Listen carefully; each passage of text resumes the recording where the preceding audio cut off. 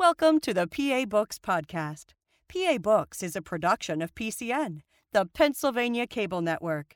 This program features interviews with authors of books on Pennsylvania people, history, sports, business, nature, and politics.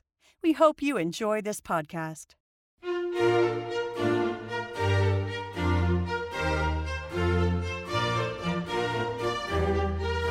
This week on PA Books, Justin Dombrowski, author of Murder and Mayhem in Erie, PA. Justin Dombrowski is the author of Murder and Mayhem in Erie, Pennsylvania. Why did you write this book? Well, I wanted to write this book for several different reasons. One is being a true crime fan, I would say myself. I majored in criminal justice at Mercyhurst University here in Erie, Pennsylvania. The plan was originally to go into law enforcement. Ultimately, I did not do that, but I would say the desire to be interested in many different cases, from a historical nature and as well as local history kind of persisted. When I wrote this book, really what kind of, I would say, preceded it was the fact that there, at least at the time, there were not really any major books that really delved into Erie's history in regards to any kind of older cases or more infamous cases. Living here in Erie, of course, there is the usual, I would say, collection of infamous cases, darker cases that, a lot of people will dredge up and remember from time to time. And it really kind of showed the impact that these crimes had on the local community.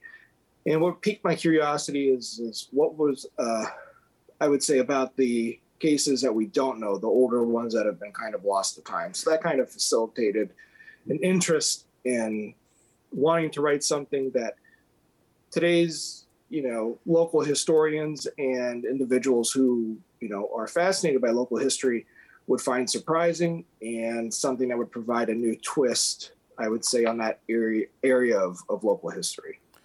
Now, you mentioned your interest in maybe getting into law enforcement when you were in school, and that you did do an internship with the Erie County Detective Unit. What was that experience like for you? That experience itself was very rewarding. I remember when it came time to do the internship that, there's many different options. And that was when it really stood out, just because, at least from the description, from what I recall of it, it was not your normal run-of-the-mill internship. Like there was some individuals I was classmates with who did internship with the Erie City Police. And I decided to go a different route and work with them. That really provided a eye-opening experience to be able to work with many different detectives, at least from the county level, dealing with anything from assisting local jurisdictions, being able to get a real hands-on experience from dealing with prosecutors and the way the whole system worked. It was really rewarding, I would say, at the time, because Brad Folk was the Erie County District Attorney here. And that was actually not too long before he had passed away. But at that time, Brad Folk, I would say, had a quality about him where he was able to get a lot of Erie's older unsolved cases back into the public eye. He had quite success with being able to try some of those. And Brad was really an advocate for victims. And that really kind of stood out. And it really created an atmosphere that going forward, especially with writing this book, I would say helped me kind of craft it in a way to where, it gave that emphasis on, remembering victims and those who were essentially impacted by the crimes. Over and all, even though the internship was only a few months, it was a very rewarding experience. I got to see a side of law enforcement that not a lot of people were able to be, exposed to. And it's something that, I'm very grateful for. Why did you pick these particular stories to include in the book?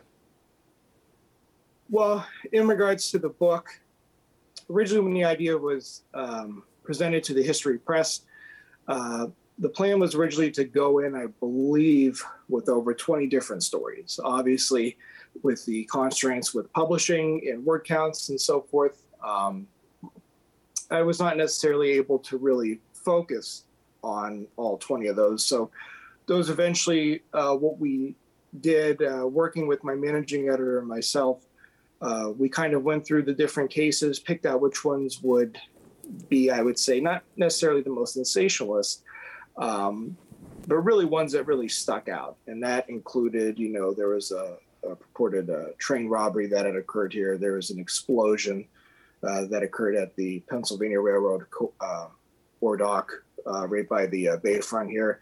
Several of Erie's older unsolved murders, including that of the first police officer killed in the line of duty for the Erie City Police Department. So they really were kind of handpicked, really to kind of give a balance, I would say, between what me and my editor deemed murder and mayhem. So that way it kind of provided, I would say, a consistent different flow so that you weren't reading the same story more than once. You were getting something different with each chapter. So going from 20, we went down to about 10 or 15, and then that was gradually reduced to about 6, which was within the parameters of what the publisher had set up. And that was essentially how we arrived at those 6 cases. Now, one of the figures that appears in several of the stories is Erie County Detective Frank Watson. He seems to have been a bit of a character. What did you find out about him? Frank Watson was really, at the time, both loved and hated by local newspapers in Erie. From doing the research on him, Watson was a diligent investigator who knew what he was doing. Prior to being a county detective, of course, he had worked with the railroad, and he had quite a bit of experience, I would say, with that. Just being able to see how he functioned, I mean, he was noted as being shrewd, but yet reasonable in some aspects. And what really kind of stood out with him, I would say, as one of the central characters that you see in some of these chapters is, for example, the way he investigated the murder of Detective Sergeant James Higgins from the Erie City Police Department compared to how he then handled the unsolved murder of Manly Keene in 1909, which occurred 4 years after Higgins was murdered. It was really a interesting, I would say, perspective to see two different sides of how he was viewed by the press. You can make, I would say, you can make similar comparisons to law enforcement today. We see it all the time with cases and investigations where, if answers are not provided to the public in a timely manner, that can sometimes, put, I would say, investigators on the spot as to, what they're doing, what the public feels they're not doing with an investigation. And that was really interesting to see from that perspective with those two cases. But he really, all the way up until he died in the 1920s, he was involved in some of Erie's more older infamous cases. And like I said, the public, especially the newspapers here, had a love-hate relationship with him. When he did a good job, they praised him. When the press felt that he wasn't doing his good job, they certainly lambasted him at every opportunity they could. Now, we live in a post-CSI world where we kind of expect really intricate and complicated skills by investigators, but some of the stories in here, it seemed like that they really was an earlier, more primitive period in terms of investigative techniques and technology. Right. Well, at the time, it was certainly fascinating because in early 1900s, Erie, for the most part with their police department, they were pretty progressive. I mean, I think it was around 1903, they had actually hired their first African-American officer to the force. But there were certain angles, and this is very evident with some of the investigations where, as progressive as Erie's police department was, there was also some angles that they were rather behind on. By 1909, most police departments had invested in a Bertillon department with fingerprints and so forth. Erie at that time did not have that. They were kind of, I would say, behind the 8 ball on that.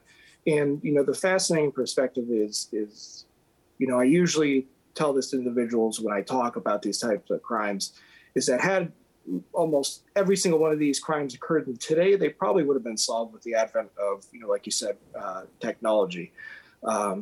I think in a sense we've become so used to being around forensic evidence such as DNA, and we have so much that definitely benefits our law enforcement community today with being able to solve crimes and hopefully achieve justice, that we kind of forget that there is a time where police had to basically go off of as much circumstantial evidence as possible. And, I think that definitely provides a very interesting window to the past for that. Now, one of the stories you tell is of train number 41 of the Philadelphia and Erie Railroad in 1911. There was a robbery. What happened? So what happened with that is, as the train was making its way to Erie, it was on the outskirts of the city in an area of what today is known as Wintergreen Gorge. Pretty much what happens is there's a curve above the gorge, which is what is still known as 5 Mile Curve. As the train came around the curve, there was essentially an obstruction in its path, and the engineer had essentially slowed the train down, managed to actually come in contact with the obstruction that was actually, set up with some red lanterns to get their attention. The train was then boarded by several masked bandits who were armed. And without really giving too much away, because this was one of those situations that when you really read the newspapers from the time, it really kind of brings a sense of a story that you would read out of the Wild West, here on, the, eastern seaboard of the United States, which was really unheard of. And there was so much detail that was able to be obtained from everybody who was involved. But ultimately what happened is that there was a shootout aboard the train. The bandits did escape. But the investigation into who was responsible was really remarkable at the time.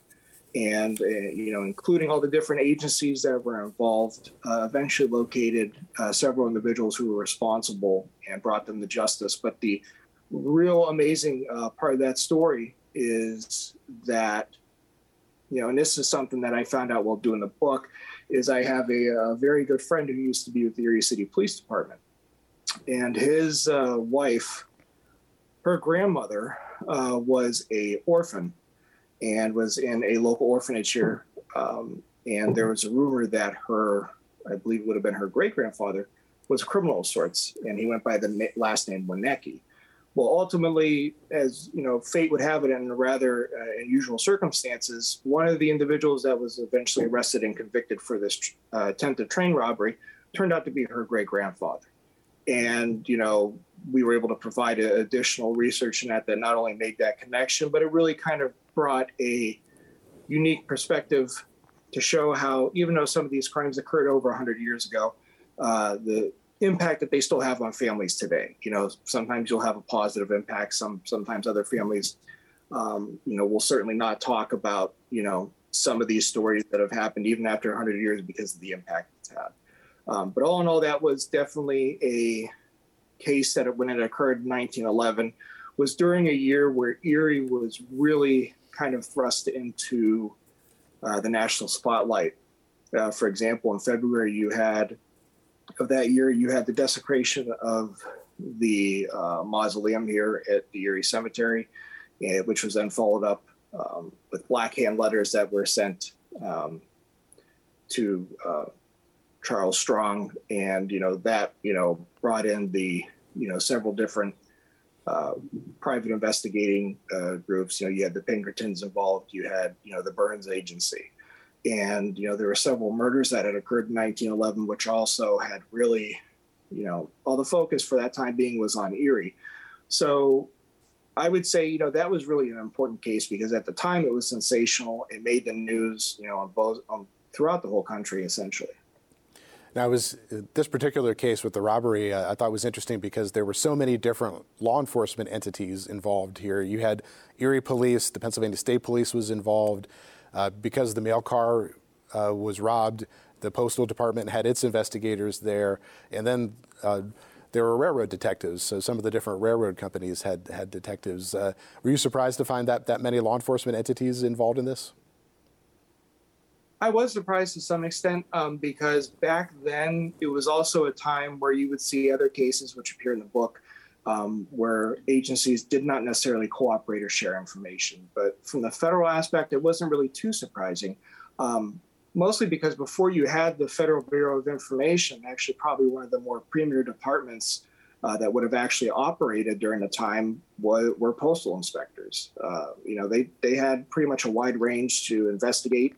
And this case was no different, especially, since, like you said, the United States mail was attempted to be robbed at that time.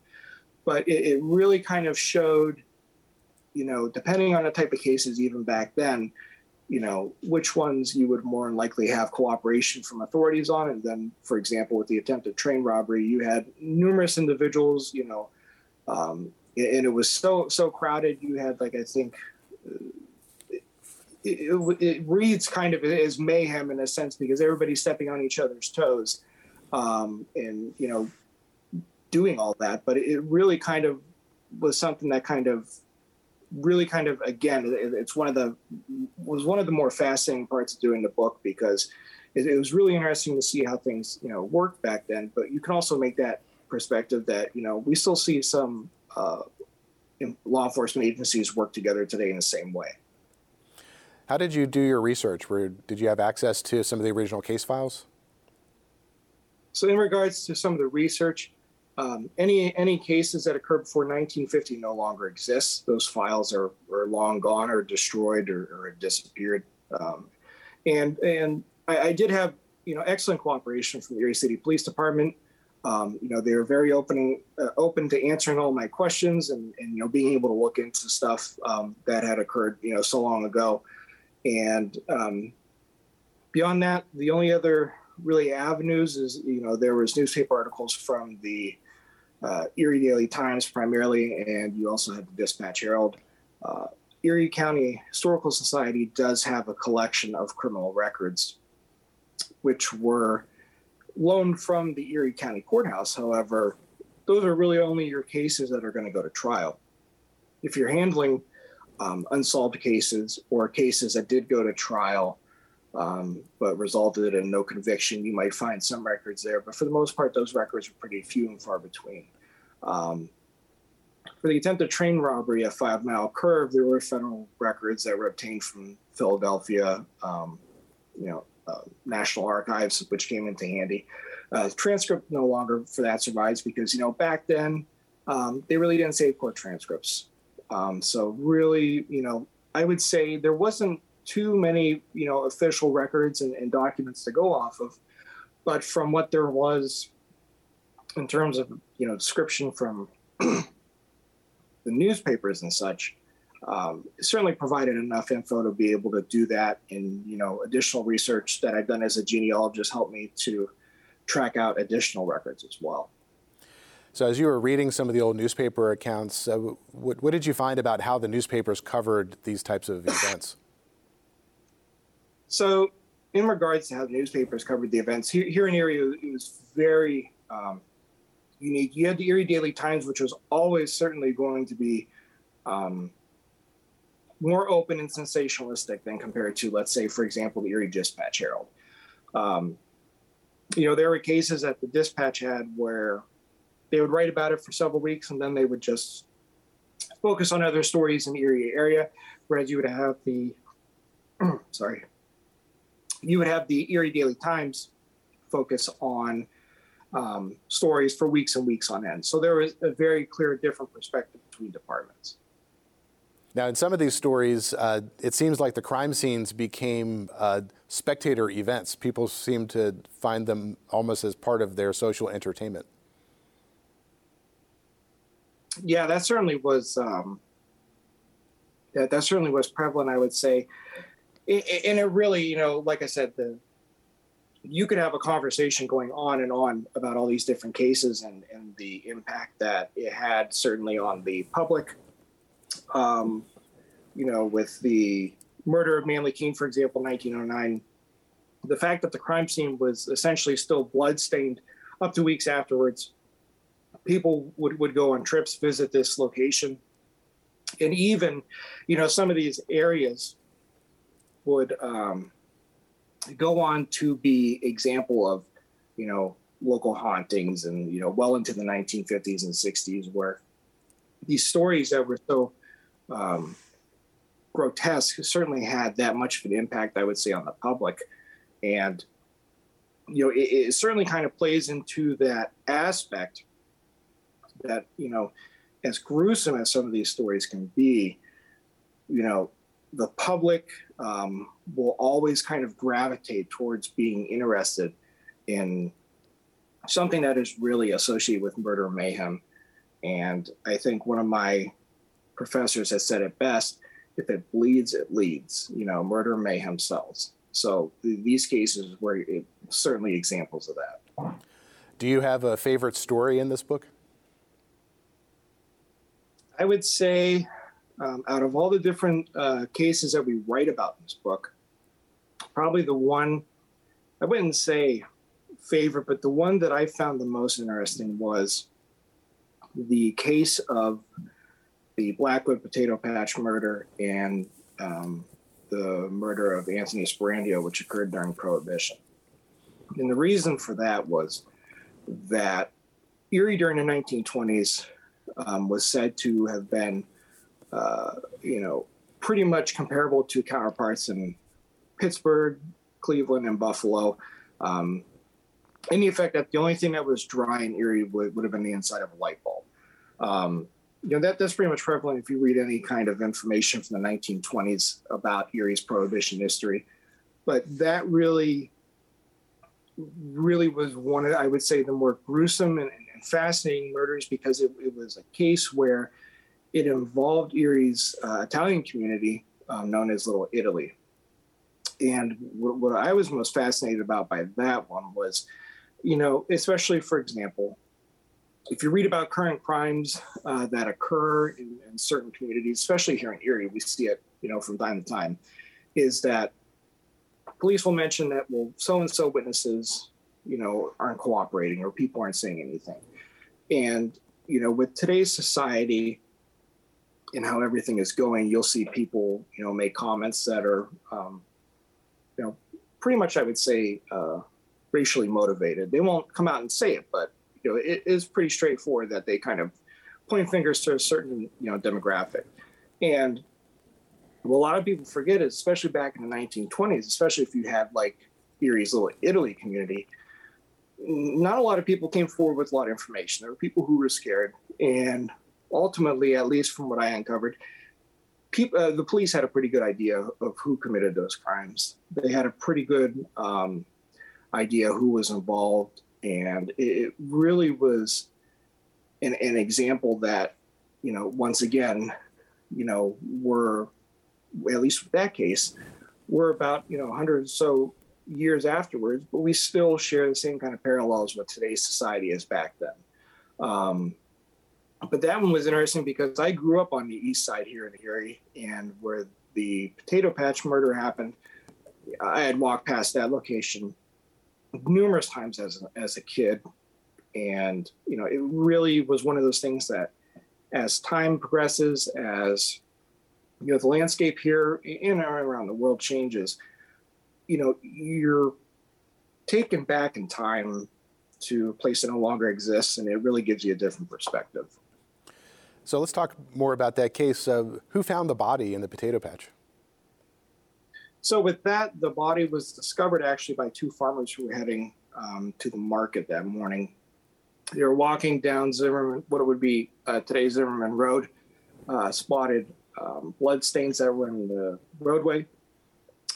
They followed that to the potato patch nearby and found burnt out remnants of what appeared to be an unknown male that was partially burned from at least the waist up.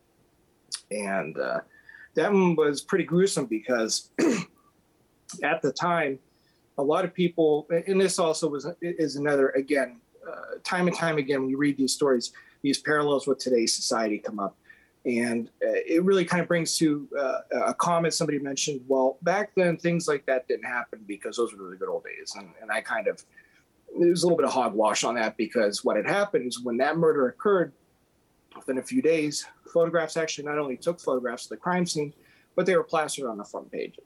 So when I hear that argument about the good old days, I kind of disregard that because crime has always been around. It's always been front and foremost, available to us through any kind of media. It's just more widespread now because of social media, everybody having phones and electronic access.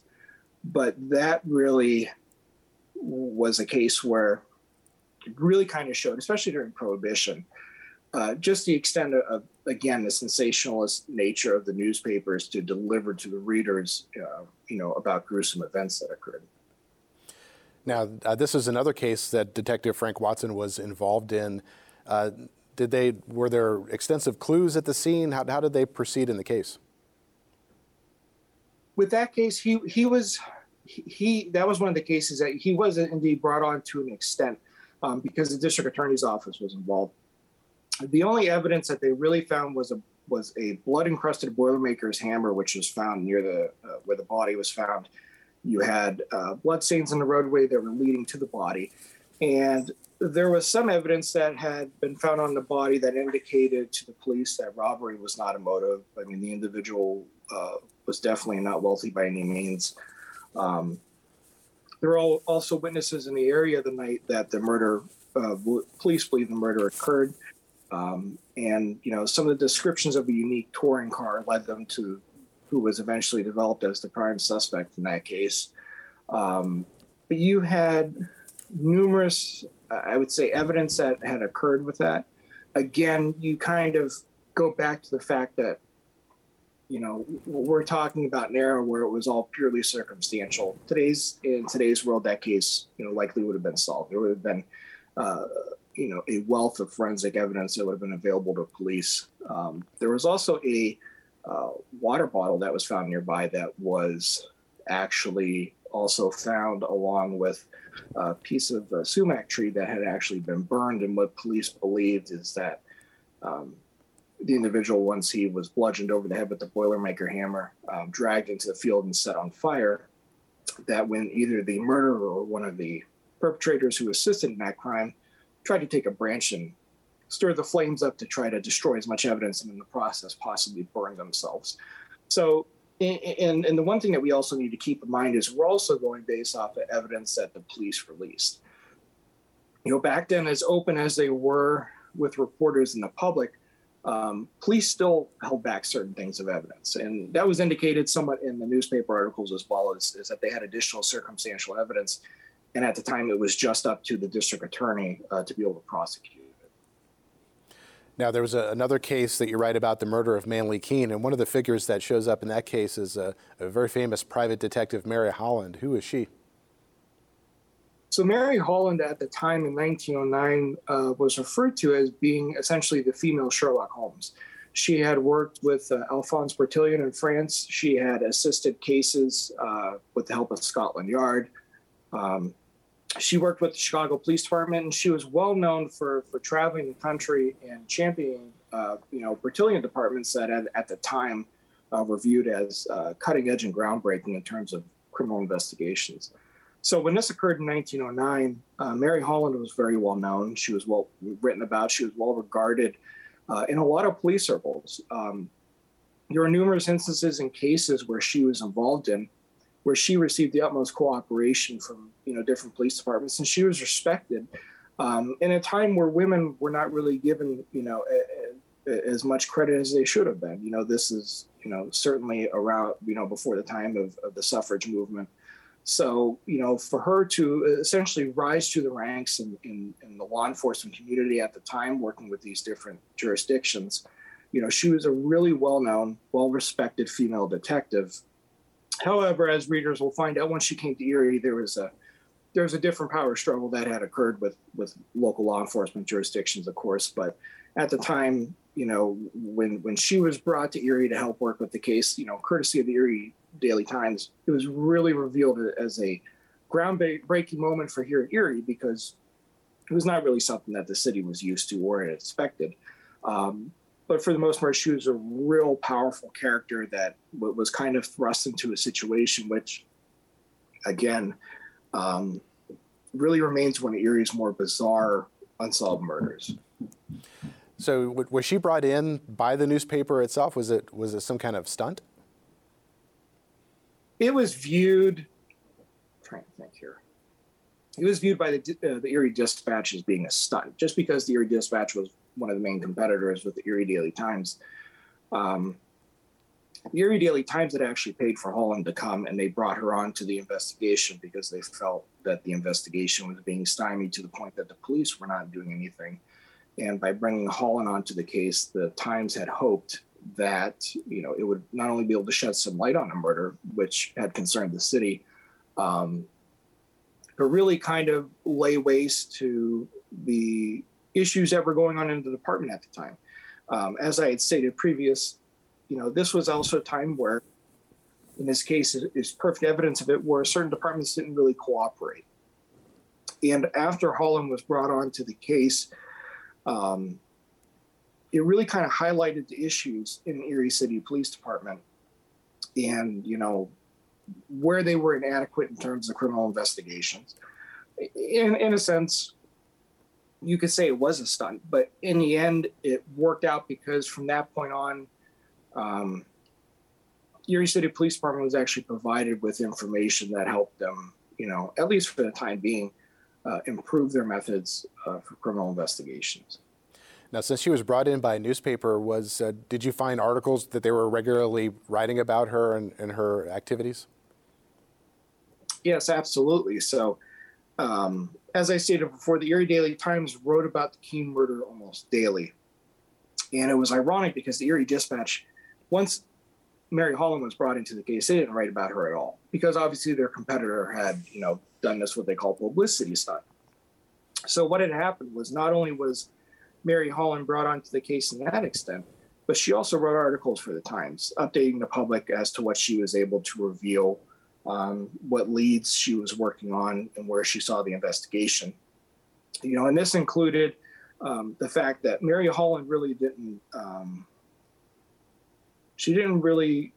would say, she stood up to criticism very well. And whenever there was issues that she saw fit, she approached it and, confronted it head on. It was pretty apparent when the Erie County coroner had not done an autopsy on Manly Keene's body, something that Mary Holland was simply aghast at. And, it created an uproar within the city. And, that was, again, it's another example of, how our local history kind of changed, because after that, especially with the state legislature here in Pennsylvania, autopsies were almost a given after that, after some state laws were passed. How did Manly Keene's family respond to Mary Holland coming into the case? At first, Keene's family was very cooperative, including that of his cousins, John and Albert Kelso, where the crime scene occurred and the individuals who were last on the scene Keene alive.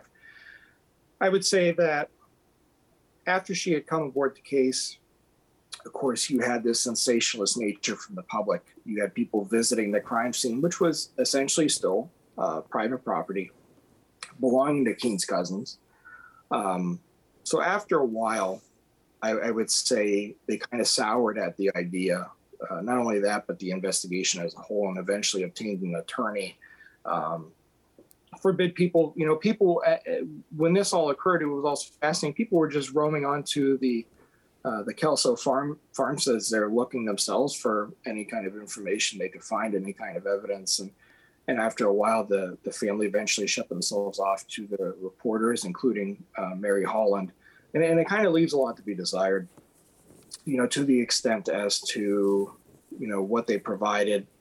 I know that at first when Mary Holland arrived, she was allowed full access from the family, at least from the Kelso families, to the area, looking up evidence.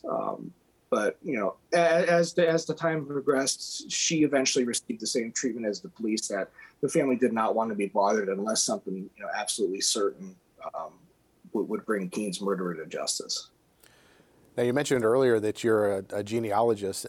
How did you get involved in that? So genealogy has always been a fascination on my side.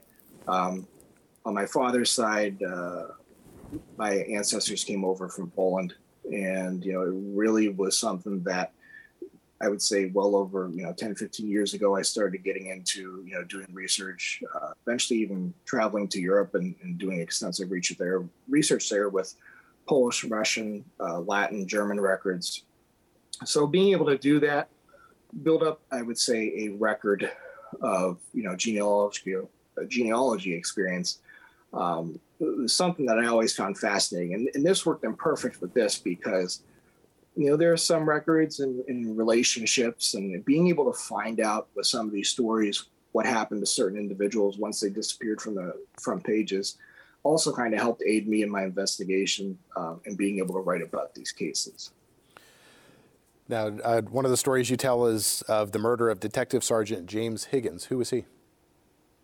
So James Higgins was the first Erie City police officer killed in the line of duty, and he was murdered in front of what used to be Central High School, which was then located downtown on Sassafras Street.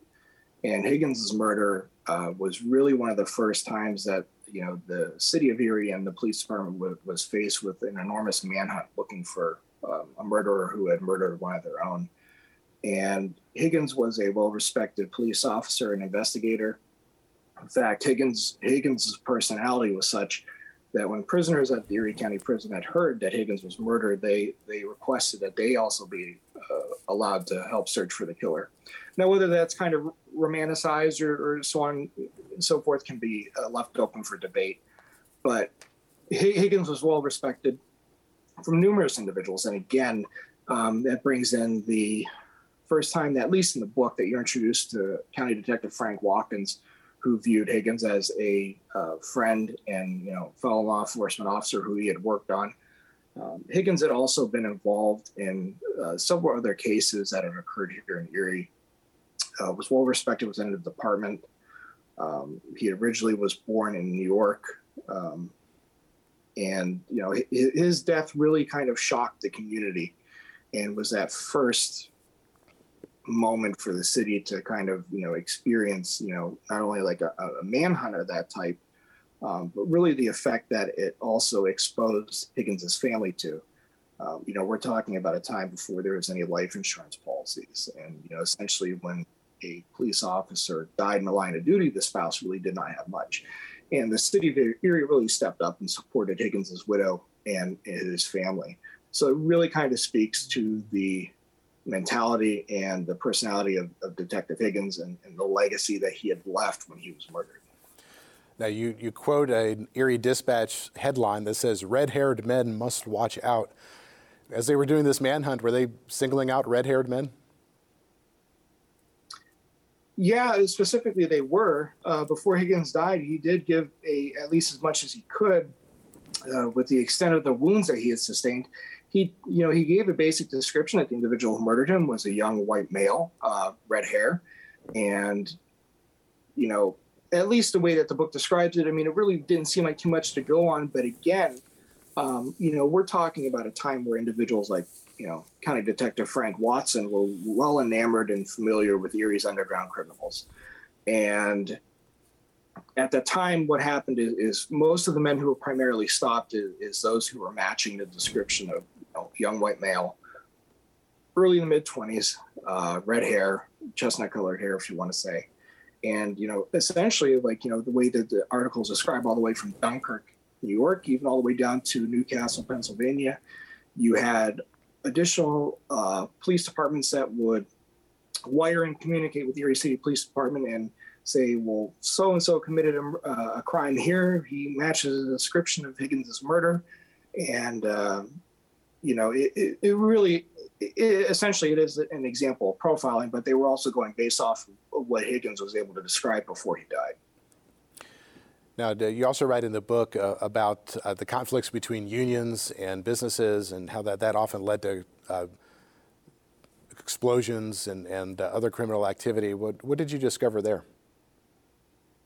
So with that case that had occurred at the Pennsylvania coal dock that occurred in 1911, that was really a fascinating situation because at the time, this is when the country was dealing with the rising power of unions. And what had happened at the time when that explosion occurred is there were numerous explosions that had occurred throughout the country, especially in this area, New York, Pennsylvania, and especially in Ohio, where there was specifically, you had railroad bridges, infrastructure that was tied to shipping and transportation that were specifically targeted.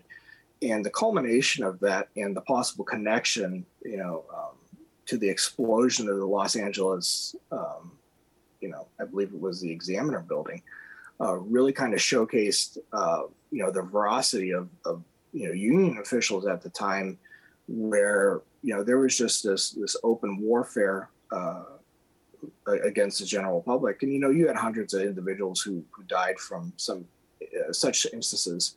Luckily here at Erie, the only damage was to the property itself. There was no injuries or nobody was killed, luckily. But it really kind of showed, again, into perspective, you're dealing with a world that doesn't exist as it does today. And even back then, it was still potentially dangerous. And Erie had a history with, dealing with issues with unions and different kind of factions. And it was really a fascinating case. Not only that, but to really, again, to kind of hit on different types of law enforcement agencies that were involved. That one was a little bit more difficult because we really don't have too much information about it. Nobody was ever brought forth and prosecuted for it.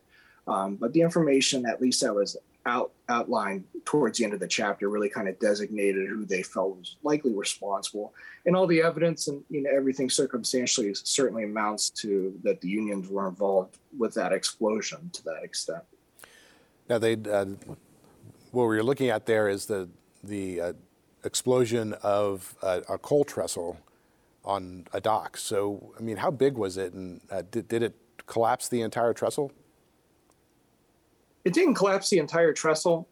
Only portions of the trestle were damaged, but the explosion was such that some of the steel girders actually were thrown into the air, and almost actually, had they, I believe the way the article described, had they been several feet off or any closer to one of the ships that was more nearby, it probably would have hit the ship and probably would have killed the crew. There is extensive damage to the coal trestle itself. It didn't demolish it or anything, but eventually, I believe they did rebuild that portion of it. It wasn't really, I would say, a terrific explosion to where it would have completely, dismantled everything for sure.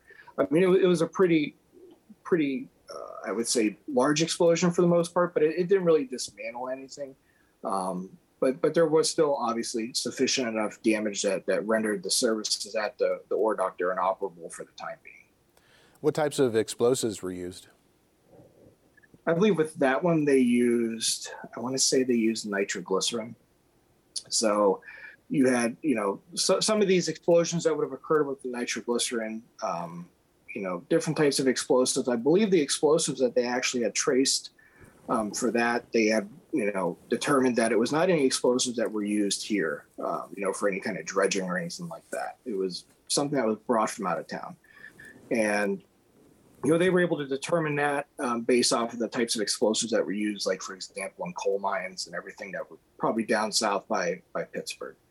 But there was the part of the chapter that goes into discussing the type of explosive that they believe was responsible and what it looked like. And they were able to find examples of, they were able to actually uncover evidence after the explosion as to how it was set up, the fuse that was used, how much time, the attackers would have been given to flee. So that way they, were able to get away in time so nobody could see them. What do you like about true crime? Why are you drawn to it? So I think what draws me most to true crime, especially, is the angle of everybody loves a good mystery. Everybody loves to be able to hear about a story and think, well, what can I look into that nobody else has thought of? Or, what can I bring to this type of story that brings a unique spin to it? And, that was really kind of evident, at least with this book, because we're dealing with cases that, again, nobody alive today knows really about most of these. Probably the only case that I wrote about that the public was probably aware of is the murder of Piggins, because we have a memorial downtown, with his name inscribed on it. But beyond that, it was, something that, my interest in true crime being able to look at, different stories and mysteries and see what else we can add to it that was not known back then, what evidence we can uncover today, which is probably minimal compared to what we have available, really brought a lot of these cases again to the forefront for the first time in over 100 years.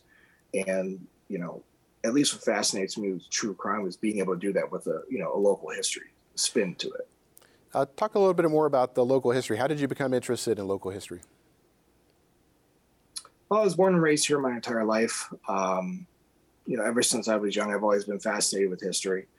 And, for me, being able to be downtown, being through different parts of the city, hearing about stories, not just about true crime, but Erie history itself, ever since the city, was founded long before that, being able to stand in those places and envision what happened back then. Again, being able to go back to a time, where things did or didn't exist, or the different perspectives that occurred. So, as I've gotten older, it's definitely something I've, become more appreciative of. And it's something I've always just found endlessly fascinating, just learning more about the city, because every single day it's like anymore, you can really find things that, it always keeps you on your toes, and it's something new every day that not only myself, but there's hundreds and hundreds, thousands of others who live in this area who are just as fascinated by it, who offer, different perspectives and stories. And it's something that keeps me wanting to learn more. What do you hope people take away from this book? Well, first and foremost, I hope that what people take away from it is that just because you're dealing with crimes and stories that are really gruesome and graphic in nature, that people were still essentially affected by it. You still had individuals who never received justice who have been forgotten, and those individuals deserve to be remembered. The legacy they left behind, the families and heartbreak they left behind, like I said, some which are still felt even today. I believe there was a niece of Detective Higgins who had mentioned that she was looking forward to reading the book. And I know that from past newspaper articles with their family, when he was, received a award from the Erie City Police Department, that family sustained a lot of heartbreak after Higgins was murdered. You had also a relative of Police Chief Detzel, who was also featured prominently in the book. Members of his family reached out and advised that they are looking forward to reading it. And I hope that what people can take away is, again, just because these stories happened over 100 years or so ago, doesn't mean that the impact isn't still felt today. The impact that hasn't changed the community, is still prevalent there today. For example, again, going back to the Erie City Police Department, how they do investigations. A lot of the stuff that spearheaded them where they are today with how they handle crimes happened back around the time of the Manly King murder, when Mary Holland came in and, the department had to be revitalized because of flaws with how they investigated and approached crimes. And, first and foremost, that true crime is essentially local history. A lot of books these days don't focus on it, but it is true. True crime is local history, and the impact that it does have on a city can, be instrumental. It can be minor, it can be major, but it's definitely something that should continue to be studied for years to come. We've been talking about the book Murder and Mayhem in Erie, Pennsylvania. Justin Dombrowski, thank you for joining me. Thank you very much for having me. Enjoying this podcast? Visit PCNTV.com to find out how to support our mission. PCN is a 501c3 nonprofit television network. You've been listening to a podcast of PA Books, a production of PCN, the Pennsylvania Cable Network. Full episodes of PA Books, as well as other PCN programs, are available to stream with the PCN app. Visit PCNTV.com or the App Store for details.